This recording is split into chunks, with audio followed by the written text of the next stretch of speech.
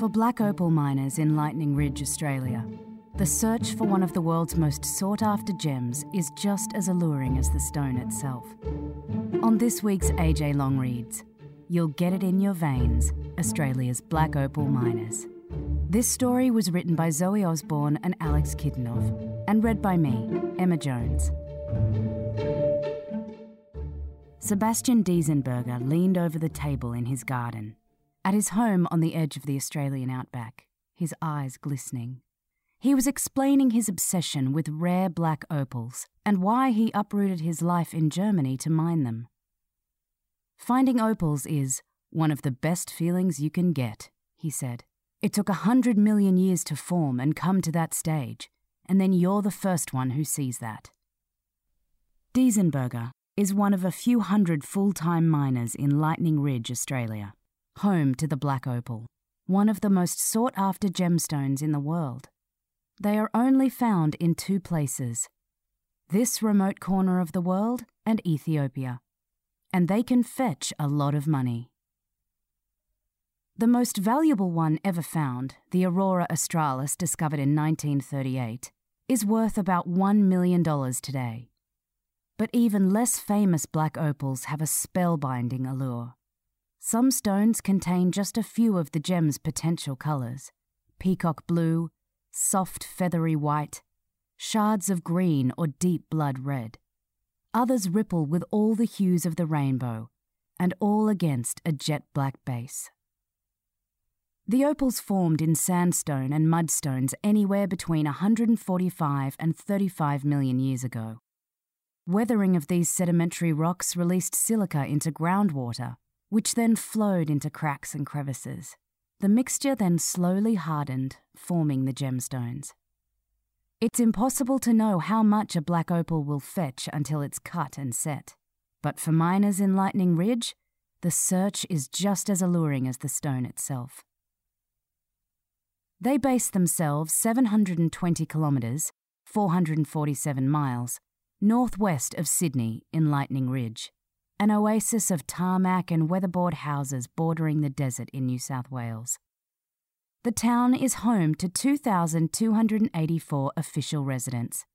But because people migrate to and from the ridge with the seasons, many coming to mine in the cooler months and leaving when the weather gets too hot, the actual population can number far higher. People come from all over the world to mine in the ridge. The lifestyle is addictive, miners say. The hunt is intoxicating. The stone itself, enchanting. Diesenberger first came to Australia from Germany in 1988 on a 10-week holiday. He and his wife Hannah arrived in Sydney and bought a VW Combi van to drive around the east coast of Australia. Eventually, they ended up in the ridge and obtained a souvenir, a little vial of opal chips. When the couple returned to Germany, they kept ruminating about the stones and the prospect of adventure. I realised, something like this, it's pretty similar to the gold rush, he explained, and it never went out of my head. 5 years later, in 1993, the pair returned to Lightning Ridge, set up a caravan on a mining claim, and started to dig. Now, the Diesenbergers and their 28-year-old daughter live in a simple house that they built themselves on the outskirts of the town.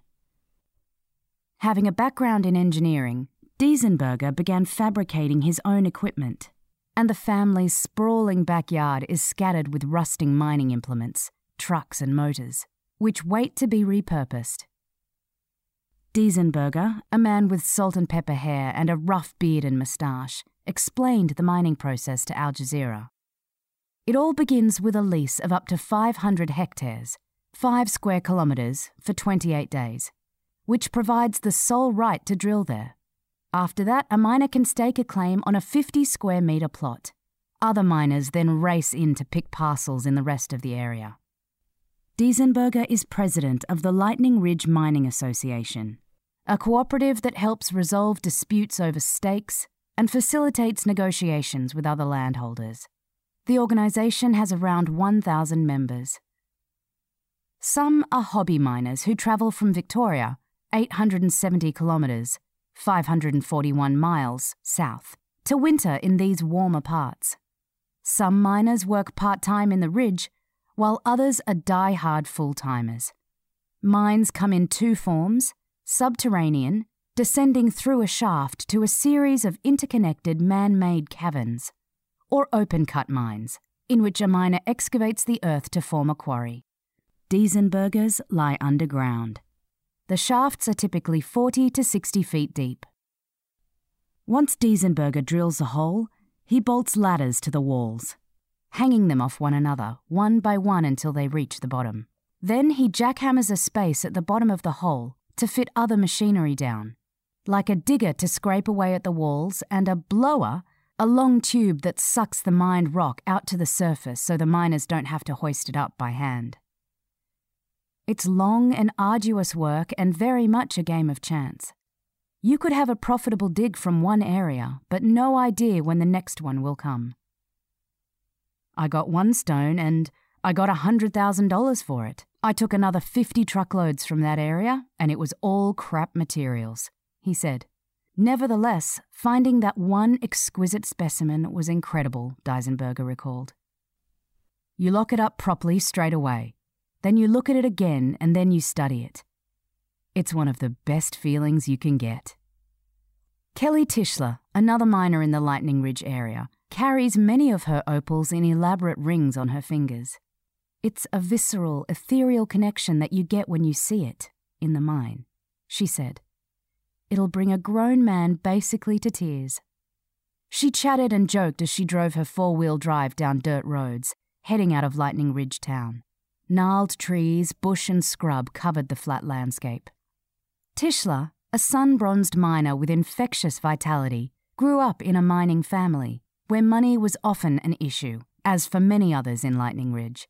They had dirt floors, no electricity and no running water. Now she lives with her husband and one of her 3 kids in a weatherboard house outside town. It was not easy to achieve that stability. Sometimes she worked 3 or 4 odd jobs to pay for fuel for the drill. You basically live off the smell of an oily rag, she said. They went 8 years without nothing until she finally had luck. Yet she wouldn't change a thing.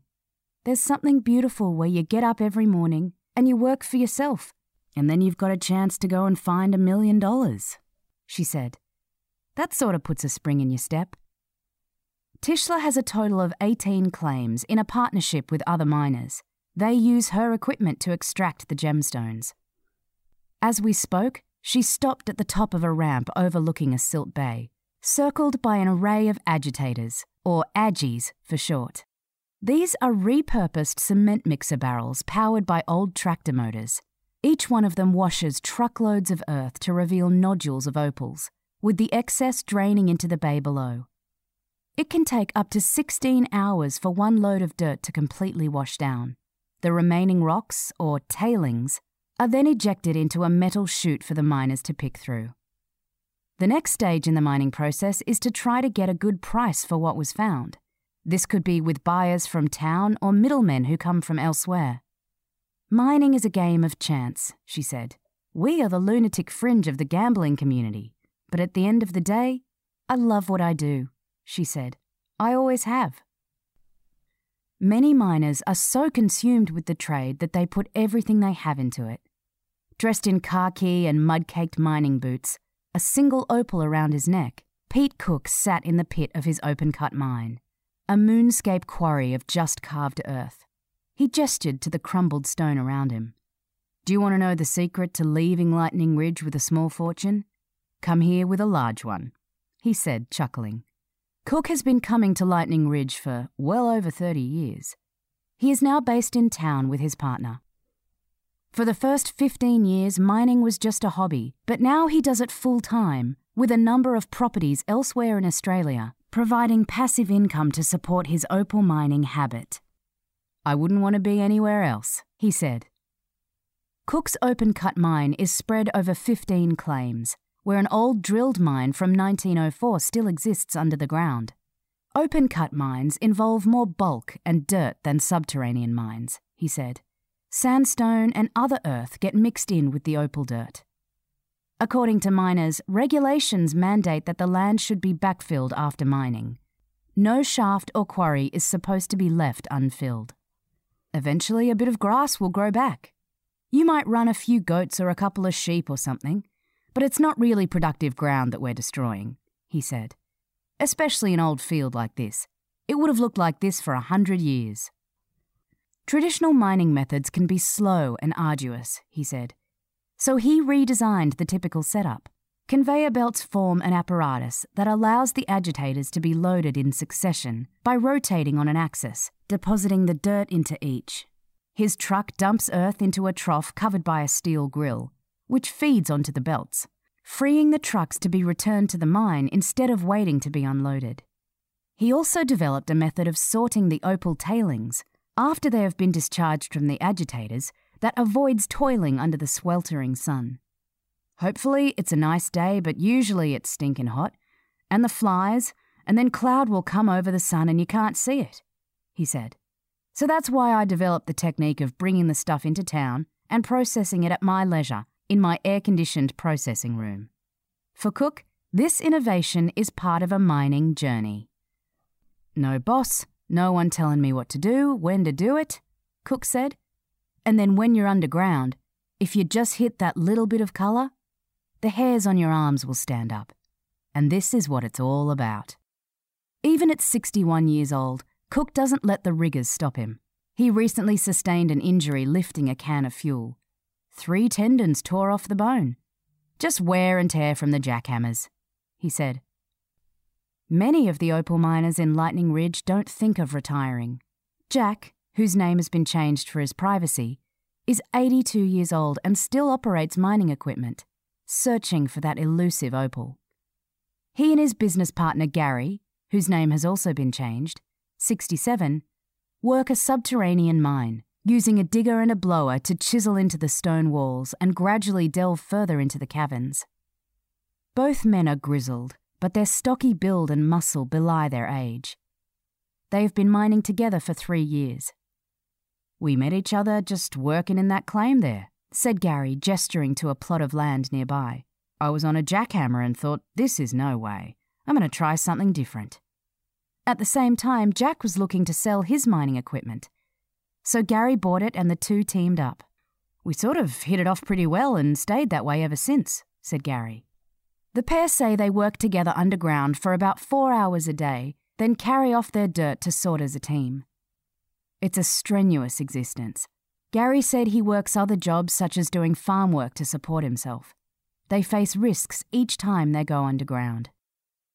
Cave-ins have happened in areas, said Gary.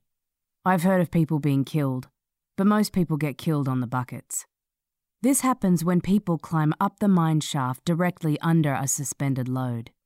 The last 2 people have been killed. The actual bucket has got caught, and one bloke was poking it with a stick and it fell, Gary explained. Then there are the thieves. If you're unlucky, you may lose all your stones before you even get to them.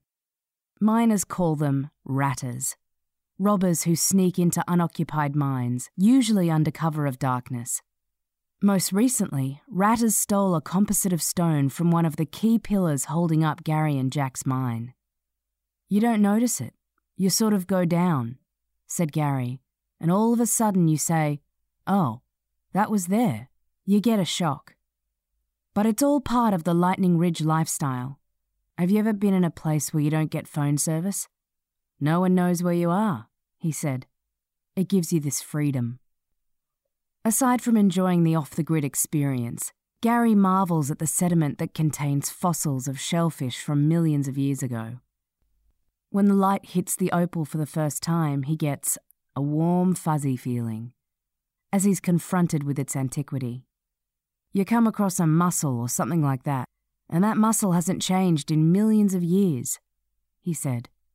Imagine what the Earth was like then. This same respect for the opal's ancient history underpins what Vicky Bockross and Andrew Kemeny do as the founders of a Lightning Ridge shop, Down to Earth Opals.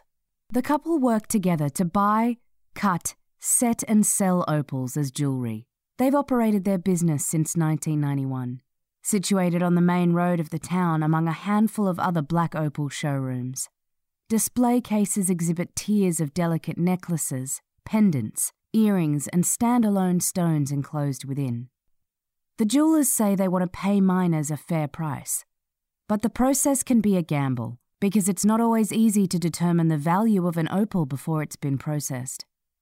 Let's just hypothetically say a miner walks in with this parcel and says, "I want $10,000 for it," said Kemeny, holding out a tray of rough stones. "The first thing that we do is we will sort through it dry, and then we will sort through it wet.